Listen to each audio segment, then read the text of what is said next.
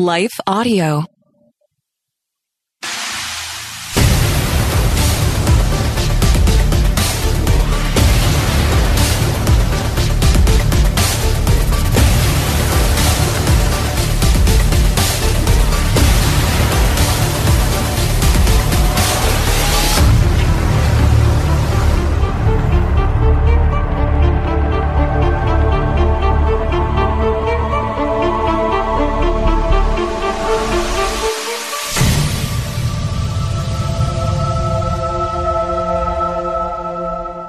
Hello and welcome to the March or Die Show today. Very glad to have you joining me.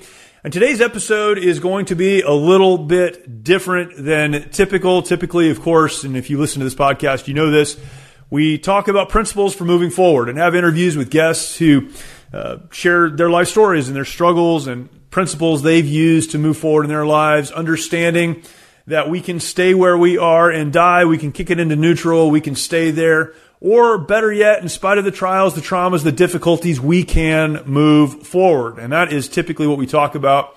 Today, a little bit of a different episode. Several months ago, I had on a guest, Joshua Cohen. Josh is a journalist, does a lot of different things, but he is the host of a podcast called Eyewitness History. Had a great conversation. We've gotten to know each other over the last several months. And today, this episode is a conversation that we had about podcasting. Now, that doesn't sound that exciting, right?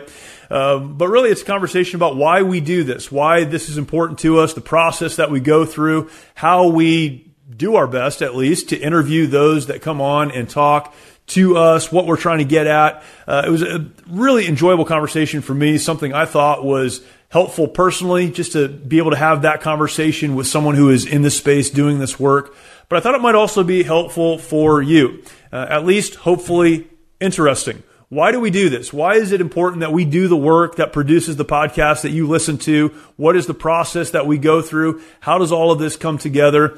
And why does it matter? It's a great conversation and really excited to share this with you again. A little bit different than normal, but I hope that it will be interesting to you and maybe even will give you some things that you can hang on to that can be a help to you as well as you have conversations with other people in your life. So without further ado, my conversation with today's guest, Joshua Cohen. Hi, everyone. If you've been injured in an accident that was not your fault, listen up. We have legal professionals standing by to answer your questions for free. Call now and find out if you have a case and how much it's potentially worth. Call 800-497-4410. I'm here with spokesman John Wolf. So, John, tell everyone listening who should call right now. Well, Maria, first off, thank you for having me here. It's always nice to answer the listeners' questions. Now, as far as who should call in, anyone who's been injured in an accident and think you deserve compensation, give us a call right now. 800-497-4410. You'll find out if you have a case and how much it's potentially worth. Thanks, John. You heard it, folks. Take advantage of this opportunity and call now. 800-497-4410. Advertisement sponsored by Legal Help Center. May not be available in all states. Josh Cohen, what's up, man? How are you doing? Jeremy Stallnecker. I'm doing very well, man. How you doing? Doing really good. It's good to talk again. It's been, it's been a while since we've been able to sit down and talk. It's been some time. I think the interview we did was, if I'm not mistaken, I think mid-late November. So it's been more than half a year.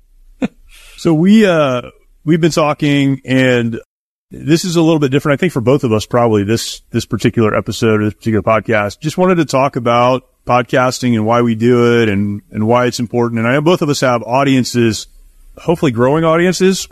We'll see, but hopefully growing audiences that care about what we're doing, but thought it'd be cool just for the two of us to sit down and talk about why for a minute. So yeah, this is cool. It's a little bit different.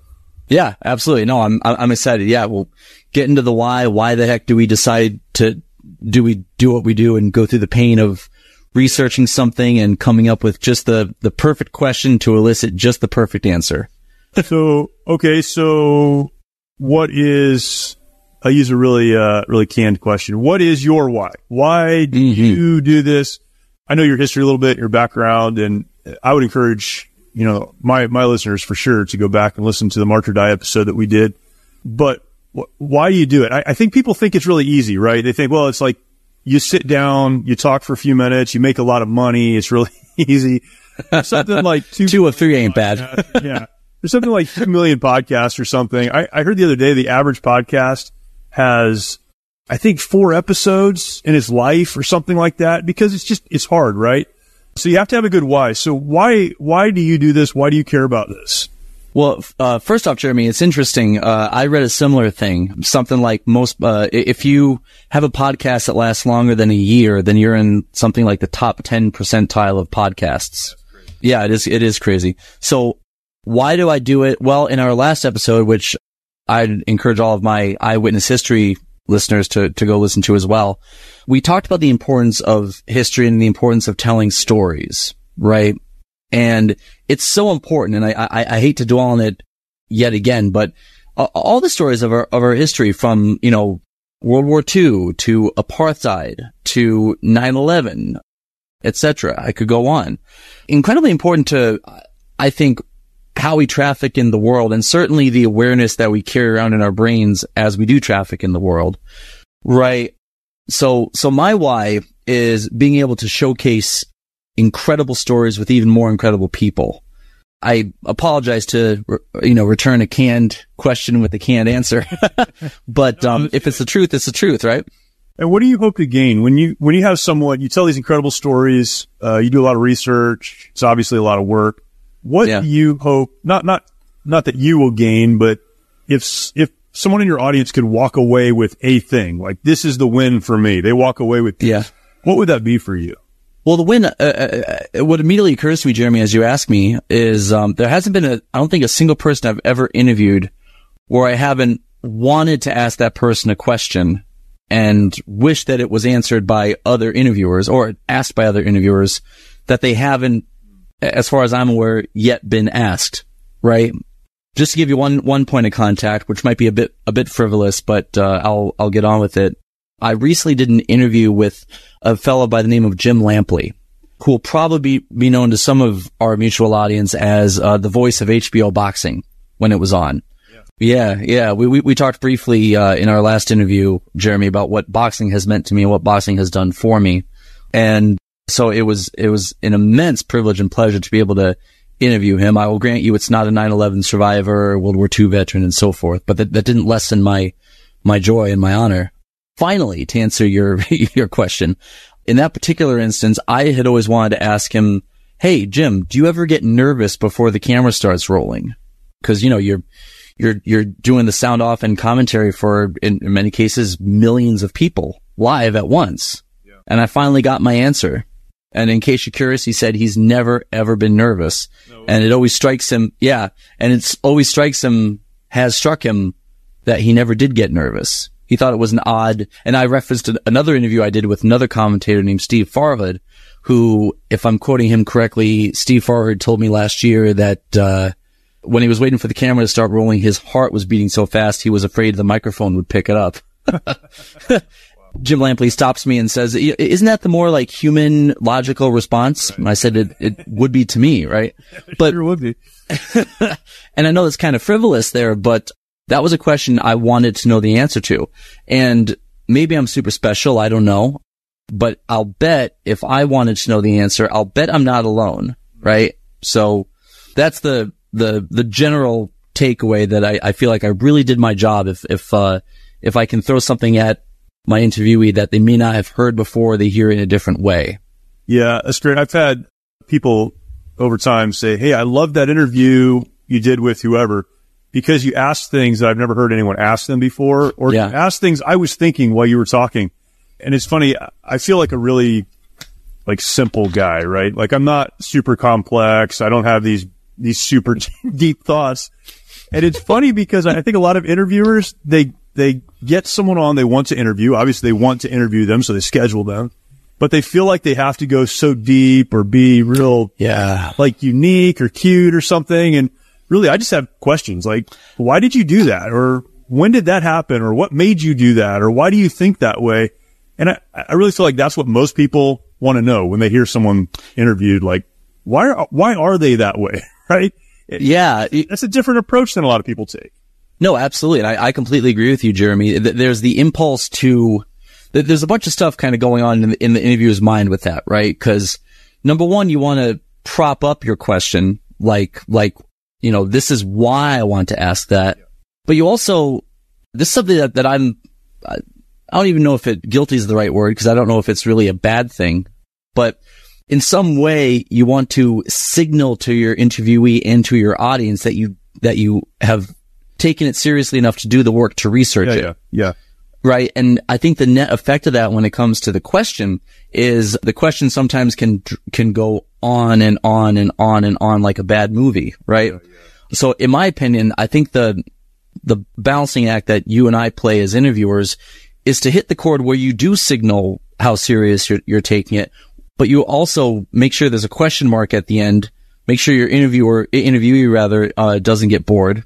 Because if the interviewee's bored, there's no way the audience won't be. and that it's not overly intellectual. Because at the end of the day, you're basically just asking the question, what did that feel like? Or what was that like, etc. At the end of the day, they can all be boiled down to questions like that, right? I feel like a good interview too, and this is what I go for, is when you're serving as an interviewer, you're serving as the bridge between the person you're talking to and the audience. Yeah. We almost demystify people, right? I want to find points of connection with the people that I'm interviewing that are helpful to me. Like, okay, I feel that way too. Or I had those same thoughts. Or I've wondered that as well. And now we're talking about that. And so you have an audience of people that are listening, and they can find themselves in the conversation. They can find themselves in the answer. And it takes so much pressure off of us when we realize, like, I know that guy from TV, or I've heard that guy on the radio, or I've seen that guy somewhere else, but he's a lot like me. He struggles the same way I struggle. He thinks the same things I think, and he's trying to move forward, just like I'm trying to move forward. And there's a lot of hope in that. If I can give someone hope in an interview, man, to me, that's a win, right? They're just like me. Maybe not. Yeah, like me, but a lot like me. No, they're in fact, human beings with quirks and eccentricities. Demystify is a perfect word for it, Jeremy, because I've had that experience oftentimes myself. I had the great pleasure of interviewing, Michael Chertoff, the former head of Homeland Security, some months back. And it was a intense situation, at least for me. I felt, pressure, cause like here's, a guy that was, way up there in government. And was controversial for reasons you can probably guess, the Patriot Act and so forth. And of course, Homeland Security isn't a name that one doesn't associate with controversy. And it was a sort of thing that, like, I'm on Zoom with, his, head of public relations. And you know how like when you're watching a movie, they're all in the Oval Office waiting for the president, and someone always will knock on the door, poke their head in and say, the Eagles coming in 5, or, the president incoming 5 minutes. And then the base tension sort of rises. I had that exact experience happen. So Michael Chertoff's assistant came onto the Zoom and said, the secretary is 5 minutes incoming. and I took a big deep breath, like, okay, game time. And then we got to talking, and you won't believe this. He was a human being. Yeah. Hey, how long you been doing your podcast? Oh, that's great. Oh, cool. You did, so very friendly, I have to say. And I also, going back to asking the quality question, or trying to, striving to, I also got my itch scratched regarding my question about the Patriot Act, which was basically something like, I didn't phrase it like this, but it was basically like, what were you thinking? Yeah, right. And I have to say, Jeremy, he gave me, not that I fully, completely agree with it, but he gave me, I thought, a very honorable answer, and it made a lot of sense. He basically said that what we were striving for in the Patriot Act was basically what we were already doing for the last 20, 30 years with, like, narcotics dealers and drug kingpins and so forth, roving wiretaps and so on. And he said all we were arguing for in the Patriot Act was basically extending that to people that we suspected of terroristic activities. I'm like, well, I didn't, well, when you put it like that, it's a little difficult to argue. Well, it's funny, but, yeah. We talk history a lot, right? So, Yeah. I find that fascinating because when, in this example, when the Patriot Act went forward, I don't know what the polling was, but there was polling, but it was hugely popular at the time. I mean, it's like, okay, this makes a lot of sense. This will keep this from happening again. So it's only in retrospect that we all hate it. And we feel like the government has overstepped and then it's been renewed and all of these things. So it's interesting when you're talking history because you're asking the person who was there, not why do people feel the way they do about it, but what was the actual reason it was happening? What was the mood at the time? And so much changes over time. It's fascinating. Yeah. Never forget that about the Patriot Act, by the way. Most people were all for it. It's weird to think about now because now it's sort of regarded as, the name is mud sort of thing. Yeah. But, which by the way, irony abounds because now all of us carry a little device that literally has a tracking mechanism in it. So, Patriot Act anymore. Yeah. But might be beside the point, but not a small point. I had the opportunity recently to interview, I'm in Southern California, our Sheriff Chad Bianco, who he's known nationally, but in California, he's known really well for a lot of things. He takes he's very conservative, takes a very hard stand on a lot of stuff. And he's been a great sheriff from my perspective. Some people love him, some people hate him. But in California, he's like the antithesis of our politicians, right? So we have very liberal politicians. He's a very, very conservative sheriff in a very large county in California. 4,000 employees. He's got a huge budget, all this stuff, right? It took me like 2 months to set this interview up. And I thought it would be remote, but he said, hey, I want to come in and sit down with you. Well, he didn't say that. His assistant said that. Hey, he's gonna come down. So I'm like, all right, the sheriff's gonna come. He's probably gonna come with a group of people, and he's got all this stuff. And no kidding, he showed up by himself. He texted me, hey, it's Chad Bianco, I'm here. Wow. All right. So we went up, we sat down. I was super nervous for a lot of, I don't know why. I mean, again, he's just a guy, but we had that conversation.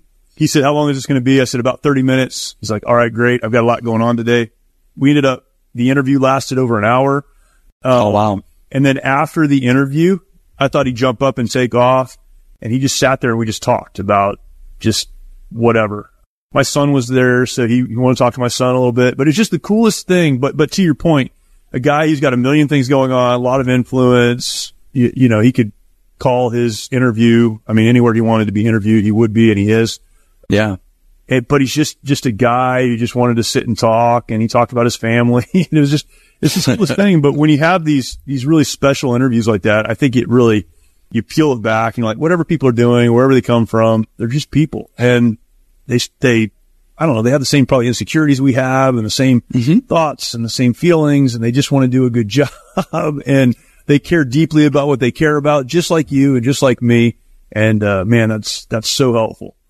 Yeah. I was going to say, I completely agree with you. And this was sort of leading into a question I'd really love to ask you, Jeremy, if it's okay, was, recognizing that they were just people, right? Yeah. Went a long way towards making me feel comfortable doing interviews. I mean, there are times, man, that I think my first probably 15, 20 interviews.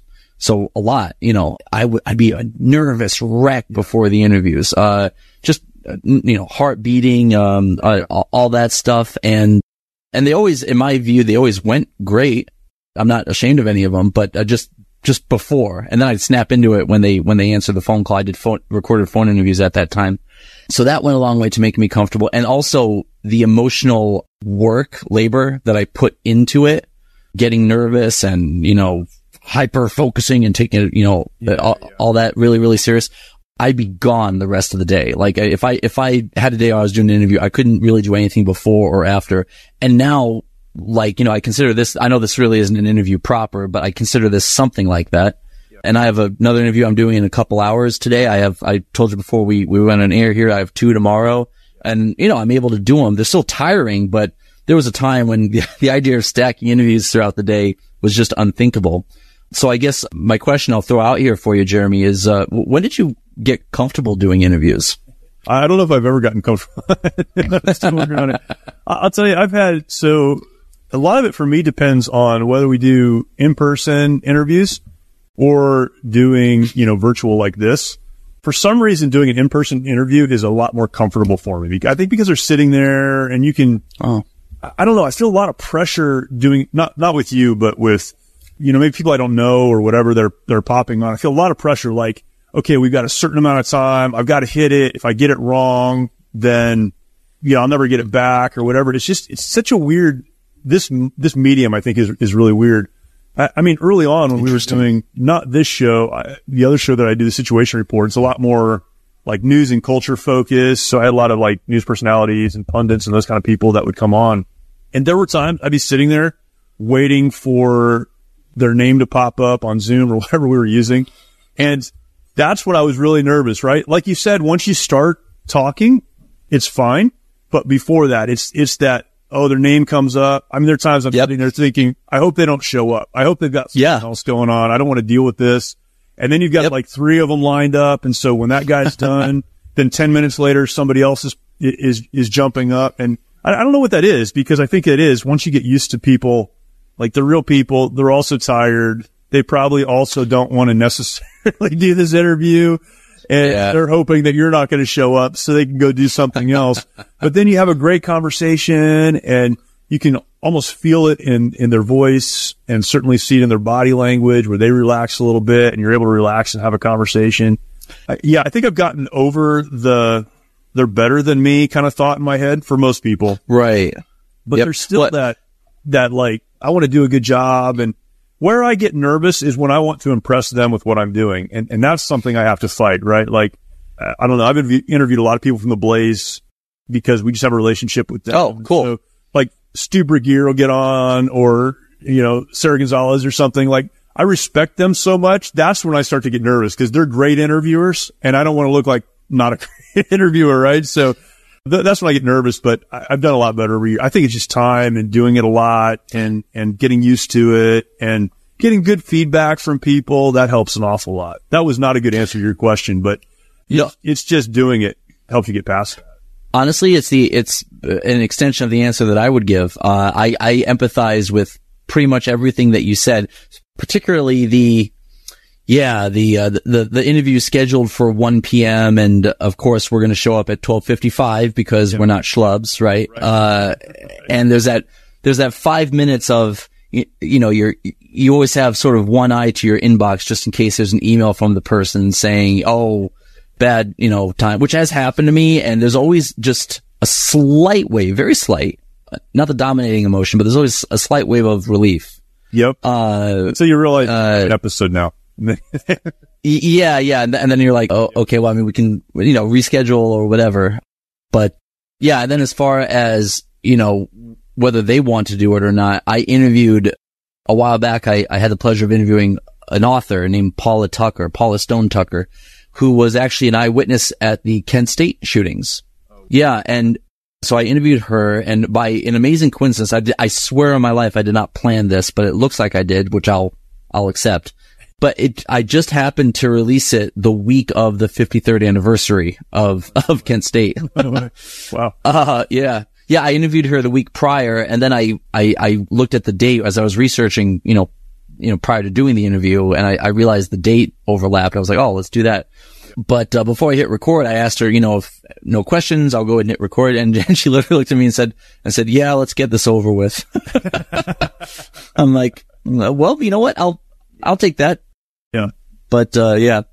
I've had a few interviews where it was like a culturally relevant topic with someone that is in that space, right? And so, yeah, working with maybe whoever their booker is. So they said, hey, can we come on your show? And then, we have a producer. And so there's that relationship. So I'm kind of like one step removed, but then I'll do all the questions. I prepare all the interview questions and, I get all that ready and I'll send it to them. I've had 3 or 4 times, probably more than that, where someone will come on and they're like, hey, I don't want to talk about whatever I just sent to them, right? I don't want to talk about that.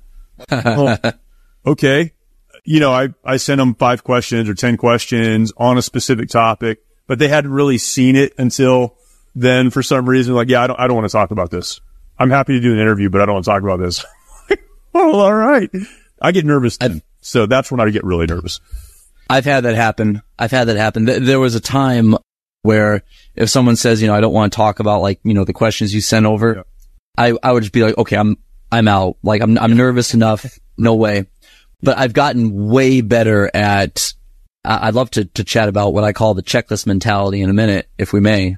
But great. But there was one person I interviewed. I don't think I'll tell you the name. I think I'd love for our mutual audience to check out my podcast episodes and see if they can guess. But there was a person who I interviewed who I could not find any information on him, Jeremy. Yep. I like in the age of information, nothing. Google, yep. YouTube, nothing. I mean, it was wild. Why don't you have a Twitter account? Why don't you have a Twitter account? And the crazy thing is he's he had to do with 9/11. I'll drop that little hint. And I had no questions because I couldn't, there was no info to draw off of. Yeah. So I'm like, you know what? I set this as a challenge for myself. You know what? I'm not going to go in with any notes, any questions. I'm going to improvise. And, we kept it going for an hour. So that's probably a success in itself that I didn't run on dead air. But yeah, I did that interview and I won't say it was the best interview we've ever done because I like feeling prepared. But, yeah. So that we got through it. Did you have something? I was going to ask you what makes, So we just talked about, what makes a good interview or what we're trying to accomplish in a good interview. And then you have these weird ones. Mm-hmm. What makes you walk away from an interview and go, all right, I'm never interviewing them again? Like, it wasn't that you weren't prepared. It wasn't that the topic wasn't good, but you just like, okay, not the person to talk about this. I know what my answer is, and I've been asked this a bunch of times, but what's your answer that you walk away from? You're like, yeah, never doing that one again. No chance. Yeah. The first thing that pops to my mind is probably the one I should answer with. And I'll tell you why. So I interviewed an author named Robert Hoffler. Now, just be clear. Nice guy, Yeah, sure. He'd written a book. I'm looking at it right now called The Way They Were. Anyway, that was what he was there to promote. And it was about a very famous movie and the way it was made and some of the, romances and drama that happened on set. I'm like, well, not quite eyewitness history, but maybe it's interesting. And he, it's an episode in any case. And, who knows? And I wanted to talk about other stuff as well. Some of his other books. He'd written a book on, the Greenwich murders and he'd written a few other books as well. And, if anything, I felt like I was doing him a favor. Like here, give you the, give you the platform to, right. You can do press for 4 of your books, not just one. And, I asked him a question. I think it was about the Greenwich book. And he made a comment, something like, oh, like I didn't know I'd be talking about this. And then he went on to, and this is probably just me being grumpy, but it's definitely possible. But, I had a question about a specific thing. And then before I got to that question, he started up on another thing and then said, do you want me to explain it? And then went on with it. And basically there was just like a weird cross connect of me wanting to ask a question, but him, preempting the answer, but doing it in a weird way that didn't quite fit in with what I had mapped out in my head. And, that might be the worst. I know, cry for me, Argentina, right? What a hard life. But it did strike a wrong chord with me. And, actually, if I may, Jeremy, I don't mean to take up all the space here, but I have one more. I interviewed an FBI agent, Jeremy, who was a nice guy, had great stories, and we had exchanged emails, for several months because, he was sick and then I was sick and you know how that goes. And, we hop on Zoom. Before I hit record, he goes, so do I give you my Venmo now or later? And at first I thought he was joking. I swear to God, I thought he was joking, and he was not. He goes, well, I get paid, X on consultation fees, and this is kind of, and I don't mind that he asked for money because I've had people do that, and that it's their prerogative. I really don't mind that. I'm a capitalist.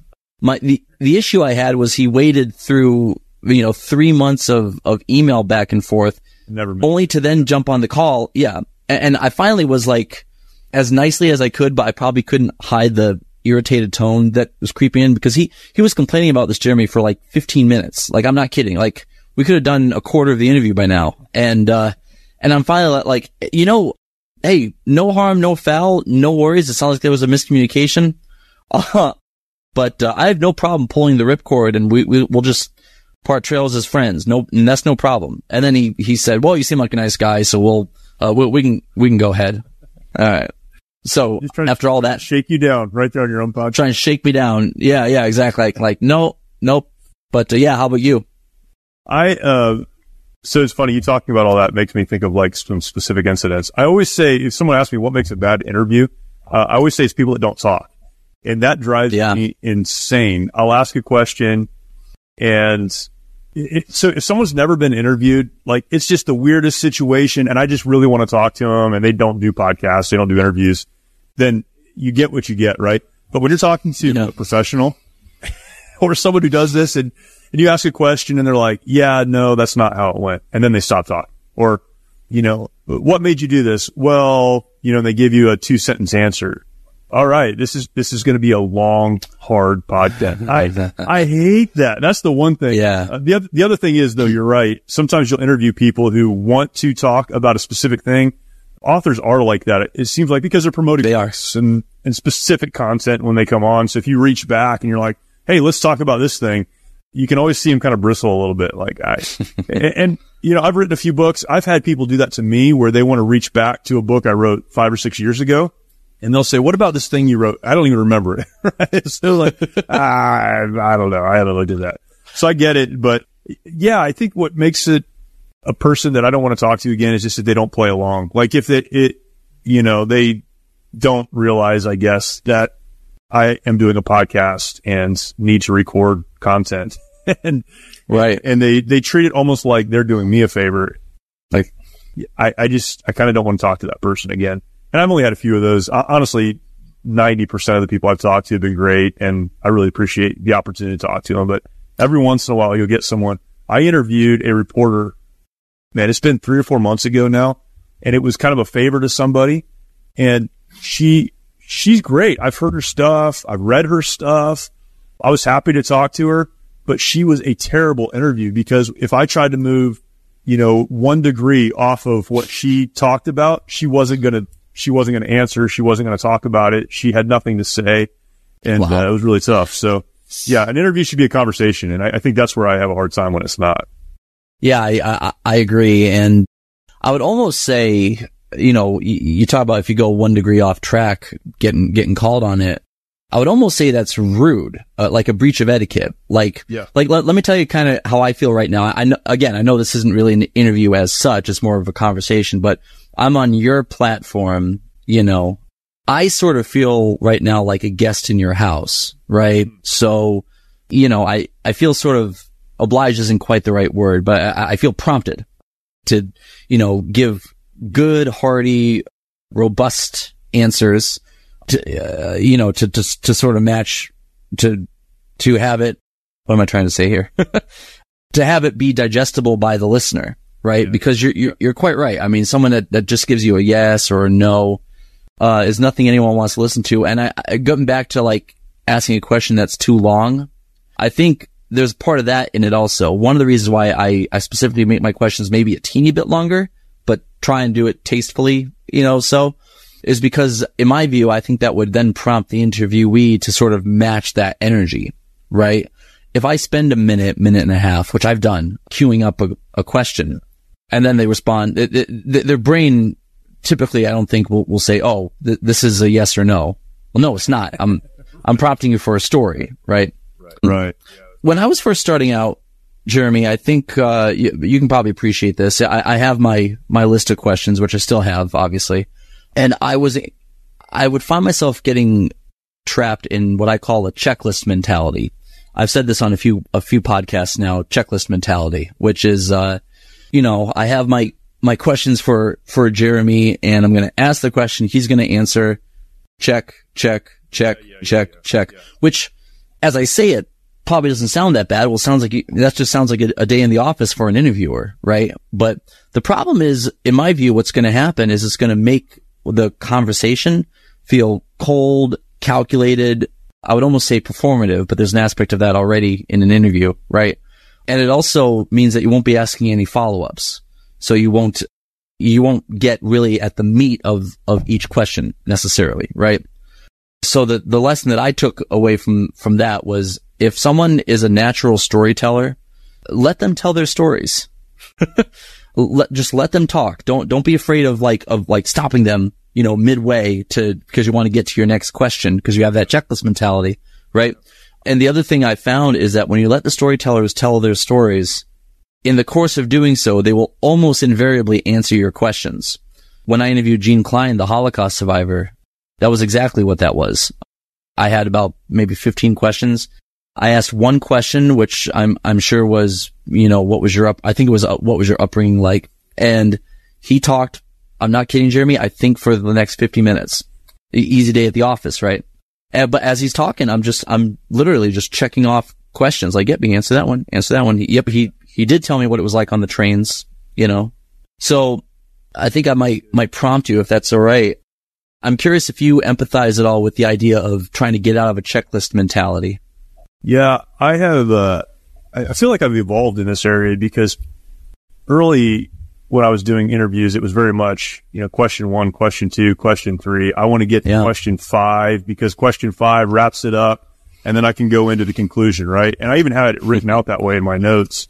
So now I do my best to get to know as much about the person as I possibly can. And then I put questions down, but I view them now more as prompts for me.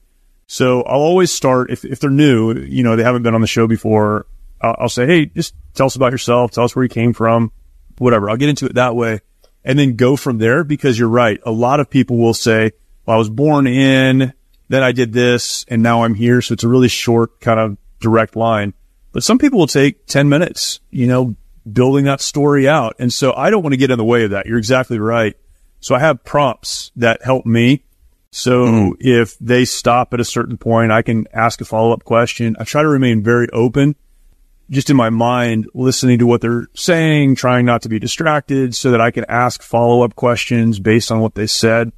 That checklist thing, it's really funny too, or interesting. If you're interviewing someone who comes from a news background, they live in the checklist mentality, right? Like, because they have to hit the time hacks. They have to make all of that work. What's nice about podcasting is you don't have to. And even if, one of these episodes went out on the radio, it has to hit a certain time. Well, we have one of my shows, it does go out on the radio, and we just have a thing at the end. Hey, for the rest of the conversation, go and check out the podcast, right? We can have a long form conversation. That's what makes podcasting so neat, which is a shame then when you get into that checklist mentality. But it's really easy to fall into that. But totally, I think in a way, for what we do, it's also really lazy. I've done my prep, and I'm just asking you to come on and say what I want you to say, and then work through that, instead of like letting people talk and finding out these incredible things you never would have thought to ask that prompt 300 other questions. I've had a lot of conversations where I've ended with, man, it's time, but I've got 45 other questions. I'd like to have you come back on and talk about those. So yeah, you're exactly right, man. You have to really fight against that checklist. I've got these questions. You need to answer them, and then we're done. Yeah. But that's maturity, I think. I think it takes evolving, it takes maturity, and it takes confidence to know, like, I can take the training wheels off and it's going to be okay. Exactly. It does take confidence, and confidence comes with it, like you just said, just experience and just doing it. Like I said, it literally was about 20 interviews I did with big people, Pulitzer Prize winners and so forth. Before I really got comfortable and really felt like an interviewer, felt like that I was not controlling the conversation, but, leading the conversation. Right. So yeah. So I definitely understand that. I'd love to ask you, Jeremy, when you're prepping for an interview, obviously you'll go through the topics of what you want to discuss, right? The main overarching themes. I'm thinking specifically about people that you personally love and are fascinated by. Do you try to balance the things that you personally want to know and what the audience might want to know? Or do you just ask what you're curious about? Does that make sense? Yeah, it makes a lot of sense.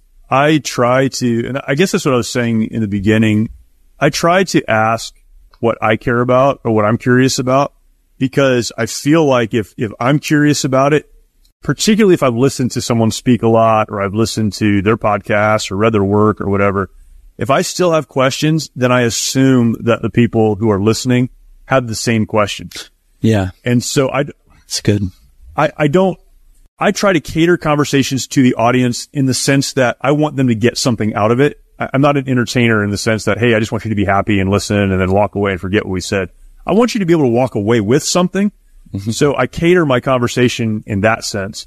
But when it comes to asking questions, if I'm curious, then I assume the people listening are also curious.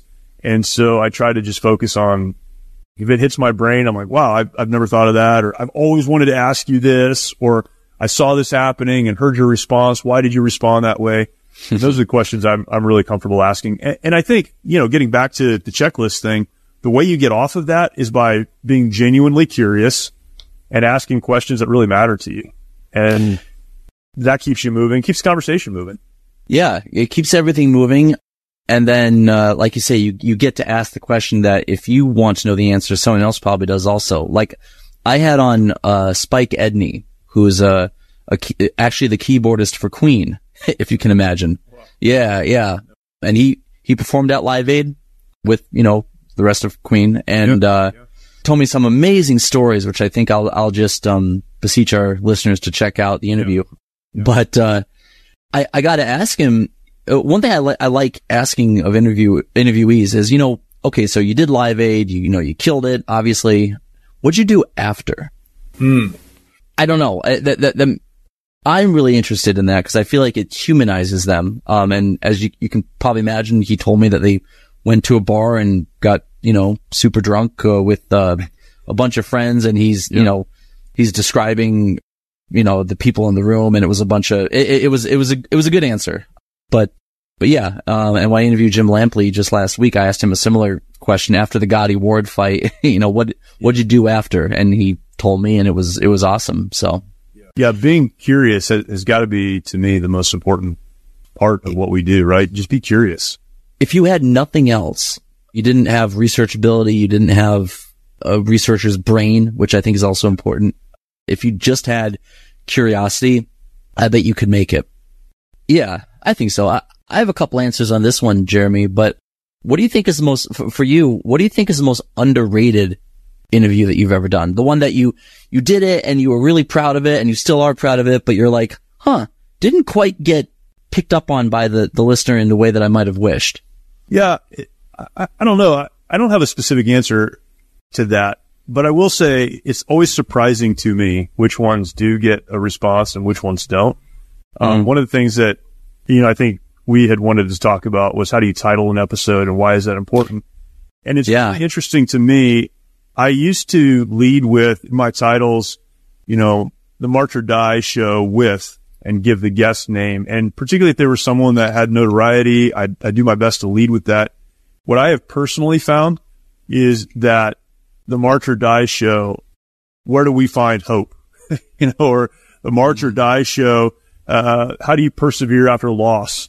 Those are the episodes that do really well, because I think, and this is a lesson I've been trying to learn and trying to understand, people can listen to an interview with a well-known personality with much better interviewers than me. They can, if they're just interested in the person, they can find out a lot of information about the person somewhere else. But if they know when they get to the other side of this conversation, they're going to walk away with something that's meaningful to them, those are the ones that do really well. So I've been very surprised. I've had some guests on that I'm like, okay, I'm going to have them on and this episode's going to blow up, and like nobody cares. And then I've had a conversation with someone no one's ever heard of, or do a solo episode just talking about something that's important to me this week. And it connects with people and it gets passed around. And that's when I get emails and, I love this episode. This is so helpful. Yeah. So that has been, I think, one of the more surprising things to me about which episodes get traction and which ones don't. It really hasn't been about big guests. It's been about, is there value in this? And people can figure that out. Yeah. Yeah, they absolutely can. And, I have my answer, and then I'd love to chat about titles, because there's a huge art form there that I've only recently become, more cognizant of. I have a two-part answer. I interviewed Martin Cooper, who is basically the inventor of the cell phone. Yeah, that was my reaction. Wow. Yeah, wow. Holy crap. I'm going to get an interview with this guy. And he made the first ever actual phone call on the public sidewalk. He called, I think he was with Motorola, and he called his counterpart at, I might get this wrong, but, GE, I think, to tell him, hey, I'm calling you on to gloat, basically. And yeah, he told me about how, the day before he's doing it, live on national television, they rented out the penthouse in the hotel that's normally reserved for Elizabeth Taylor and Richard Burton. And they were up at midnight, up until midnight, doing final checks, and something broke. So they had to do, and Ronald Wayne, who is one of the co-founders of Apple, sold his equity in the company before it went public. And, he was also the person that created the first design for Apple, which if you were to Google, nothing I'm going to ask you to, but if you were to Google, Ronald Wayne original Apple logo, looks absolutely nothing like it does now. And both of them, as you might imagine, had amazing and interesting stories. And, if you'll allow me to say so, I think high quality questions asked. Well, in fact, the reason it sticks out for me is actually both of them emailed me afterwards to compliment me on the quality of questions, which is probably why it still, stays with me. But yeah, so those are probably two, and neither one are in my top 10 of most downloaded. So, yeah, but they were definitely memorable. Top 10 most downloaded, but they were certainly memorable for me. And I think I would love to encourage our listeners to give it a second chance. As far as episode titles, yeah, so like Spike Edney, right? If I could say interview with Spike Edney, and then that's it. Or what if I said, Queen's keyboardist describes playing at Live Aid? Which one is going to seize your attention? No contest, right?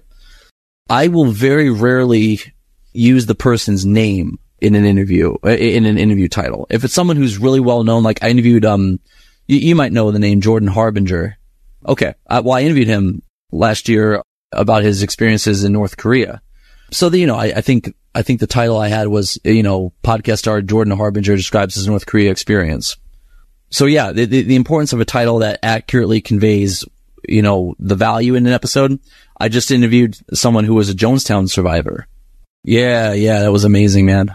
But the name was less important than the fact he was a Jonestown survivor. So if I put interview with Eugene Smith, that won't mean anything to anybody. But if I put Jonestown survivor, it's far and away, I think, the fastest episode I've done to get to 1,000 first. It got to 1,000 within like 4 days. So yeah, sorry for the long-winded answer there, Jeremy. But I've gone. So I went from trying to be clever with my titles to just saying exactly what it is. And if I use a name, I've flipped this. If I use a name because I think there is some notoriety or it's searchable, I'll put it at the end, not at the beginning. I used to say, I don't know who a good example is, but March or Die, Josh Cohen on why whatever. Now I start off with the why whatever with Joshua Cohen. And it's funny because I think we are in a space where there's so much. I'm not competing against anyone, but there's a lot of competition. There's a lot of people who are vying for our attention, and people are going to listen to something that's meaningful to them, and starting off with that. Yeah, that's been very, very helpful for me. And I've had people even comment on that. I went back and retitled a lot of my episodes. I really appreciate the way you title your episodes, because I know exactly what I'm getting into when I start listening. And it's the silliest thing, right? It seems like that would be intuitive, but we're not very smart people, I guess, sometimes. No, when also that there was a bad habit with, when podcasting first started, Adam Curry, who I actually have interviewed, Adam Carolla, Joe Rogan and so forth, Lex Fridman, all of them will have number 101, interview with. Yeah. And I'll come up against someone that will say, well, Joe Rogan does it. I'm like, yeah, Joe Rogan's backed with tens of millions of dollars. He can get away with it. And he's Joe Rogan. Right. Yeah. Lex Fridman does it. Lex is Lex, that's not entered this space early before most people did. And so they built this audience that's going to listen to whatever they produce. And but even if you go back now and look at those guys, because I get the same thing, they do this or they did that. Even those guys have changed the way they do a lot. And I think competition has driven that. Now you can find out not only who they interviewed, but what the interview is about. There's always a summary. And so things have changed. Yeah. Yeah. That's a weird thing. I get that pushback all the time. Like, well, they do it that way. Okay. Yeah. I'm not them. You're not them. Like, let's not try to do that. Let's not try to do that. Yeah. So we talked about, underrated, and this might be maybe it's a similar answer, but I'd love to ask you, Jeremy, is there a particular interview that you're especially proud of? Oh man, I don't know that there's one I'm especially proud of. I mean, there are interviews I come away from that I'm really happy to have done. It's funny, and some come to mind, and it is funny when an interview is done, I will feel a certain way about it. I'm sure that you will too. Yeah. I have a short memory, so I forget what that felt like. It's a high for a couple days. Right. Yeah. But these interviews, right, it ends and I'm like, wow, like I feel like I'm a better person because of that one. I feel like that was a better, like I'm better for that. And I hope the audience will be too. I always think like most recent, but the interview I just did with the sheriff, I walked away from that one going like, that was really helpful for me. I really learned a lot.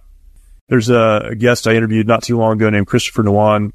He's got this incredible life, and I'd encourage anyone to go listen to the episode. But my podcast is kind of faith focused, so he talked a lot about his faith in spite of being a drug dealer and ending up in prison, and his journey and what that's meant, and his family, and he was so authentic about all of it and some of his personal struggles that I walked away from that going like, I'm a better person for having had that conversation. Even if it wasn't a podcast, I feel better as a human being for having sat down and talked to that person. Those are the ones that really are meaningful to me. When it's more than just, we needed content this week. It wouldn't matter to me who had that interview. I would want to sit down and listen to it. I had the privilege of interviewing Nick Vujicic. A lot of people would know his name. Yeah. He doesn't have arms. He doesn't have legs. And so he has this huge ministry, but he talks on things like bullying and persevering, obviously, huge personality. And I had the opportunity to go and sit actually in his studio and interview him there in Texas. Same thing. I walked away from that one going, I'm a better person for having had that conversation. And it was a great interview, but he's going to have a great interview. He talked about even attempting suicide as a child and just the crazy stuff in his life. But the hope wrapped up in that. Those are super meaningful interviews to me where I walk away and go, wow, that was great. And if I hadn't been the one interviewing, I would have sat down and listened to it and still been helped. That's awesome, man. I suppose motives are slightly less high-minded. You're clearly a better person than me. You mine, values and lessons and so forth. Focus. Just a different focus. Yeah. Well, for me, I tend to have one or both of these coming into and certainly coming out of interviews. One is the level of social service the right word? Social contribution that I can do. All right. So when I interview the Holocaust survivor or the World War II veteran or the 9/11 first responder or Frank DeAngelis, we talked about in our last interview about the former principal of Columbine, I feel a real sense of, I suppose, duty and honor in doing it because I'm presenting stories that may or may not be presented other words, right? Yep. I've interviewed, I think like 7 9/11 first responders at this point. John Feel, who maybe you'll be familiar with, of the Feel Good Foundation, in any event. So that's the first part where I felt like I've really, granted I'll be useless in a zombie apocalypse, but I do think there's some social utility in being able to showcase and present high quality stories like that. Yeah. And then the second would be pure ego. And I'll tell you what I mean by that. Like I don't know if you have seen the movie October Sky. I'm familiar with it. I haven't watched it, but I'm familiar with the movie. Yeah. Gotcha. Well, I interviewed Homer Hickam, who's the NASA engineer that Jake Gyllenhaal plays in the movie. And, that was one of my favorite movies growing up. And I was really stoked to just be interviewing him because I'm like, wow, I got to interview Homer Hickam. And that was the one, I'm sure you've had this where like I was on a high for like 3 or 4 days afterwards. Like, holy crap, I interviewed Homer Hickam. And same with Jim Lampley. I asked him my question about his upbringing, and as he's answering, I'm literally just like looking at his screen on a Zoom And I'm like, I'm freaking talking with Jim Lampley. He could be anywhere else in the world right now, but he's here on this Zoom call talking with Josh, you know? Yeah. So yeah, it's either social utility and the extent that I can reach with it, or just pure ego. Do you empathize with that at all? Yeah, for sure. There are definitely moments where it's almost surreal, right? Where you're like, man, they're actually talking to me right now. And particularly people who are good at it, because I know in my mind, they've got 1,000 other things happening and they're going to move on and not remember they had this conversation. Right. But people who are good at it, they make you feel like you're the only person that they care about at that moment. And they're so engaged with the conversation that, yeah, you feel like, man, I really wish I could be friends with them. Right? Like, yeah, it does. It makes you feel good just having had that conversation. And, yeah, it's a pretty neat thing. I had someone the other day tell me, and I don't think about this a lot, but tell me, or say something like this: it must be fun to do what you do, because you just get to have these great conversations with these great people all the time. And, you know, I think you lose that over time because, you know, the grind of like continuing to produce episodes, but you need to stop once in a while and remember, like, this is a really cool thing we get to do. We get to talk to some really neat people and ask some good questions. And yeah, it's a super cool thing. And it's a lot of it's a blessing for sure, man. I share with you on that to the nth degree. It's so easy to feel like bogged down, and you're in the grind, and you know, at the end of the day, I'm like, look, you and I, you know, I'm not mining coal, right? I'm not a medic in a war zone, you know. Yeah. I'm in my bedroom asking questions to amazing people. Yeah. You know, if I rattle my brain, I could think of worse places to be. That's awesome. Talk about your podcasts and where people can listen from. Yeah. So the podcast, thank you, Jeremy, is called Eyewitness History. And on it, I interview people that were eyewitnesses to historical events, both serious, like 9/11 and World War II, and then also what I might call pop culture history, Saturday Night Live writers, for instance, or indeed boxing announcers. And that podcast again is called Eyewitness History. You can listen to it on the podcast player of your choice, specifically Spotify, Apple Podcasts. You can also go to parthenonpodcast.com, which is the housing website for my podcast and my fellow Parthenon Podcast podcasters, which is, if I may, real quick, History Unplugged with Dr. Scott Rank, This American President with Richard Lim, A History of the Papacy with Steve Guerra, and Key Battles of American History by James Early. Oh, and we added just two more, The History of North America with Mark Vinette, and Vlogging Through History with Chris Mowry. Appreciate you listening to the episode today. And again, I know that was a little bit different than we typically do on this podcast, but I love having these conversations. And man, it's important for me, at least. Maybe it's not important for you, but it's important for me to step back once in a while and ask the question, why do we do that? Why is that important? Why does that matter? Why are we invested in this thing the way that we are invested? And podcasting is such a weird format, and it's kind of a weird medium. But to me, it is very important. It's important because we're able to communicate ideas and concepts and principles and tell stories that can be a help to me, that can be a help to you, and really collectively can encourage all of us to move forward in a good way. And I hope that's a help to you today. Just have that conversation, and hopefully you found that interesting. You can find Josh's podcast. He mentioned this on Parthenon, the Parthenon Podcast Network. All of that is in the Salem Podcast Network. My show, also part of Salem Podcast Network, is found on Life Audio, lifeaudio.com. Some other great content there as well. So good people doing good work, having great conversations. And I would encourage you to go and check that out. If you have not yet subscribed to the podcast, please do that. Go to jeremystolniker.com, jeremystolniker.com. You can find out more about me. All of my connections are there as well, and I'd love to connect with you there. Again, thank you for listening. We look forward to talking to you next time.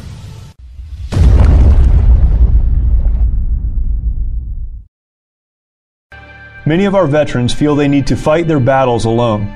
This self-isolation has led to the staggering statistic of more than 20 veterans taking their lives every day. The mission of Mighty Oaks is to eradicate the veteran suicide epidemic and help our warriors change their legacies.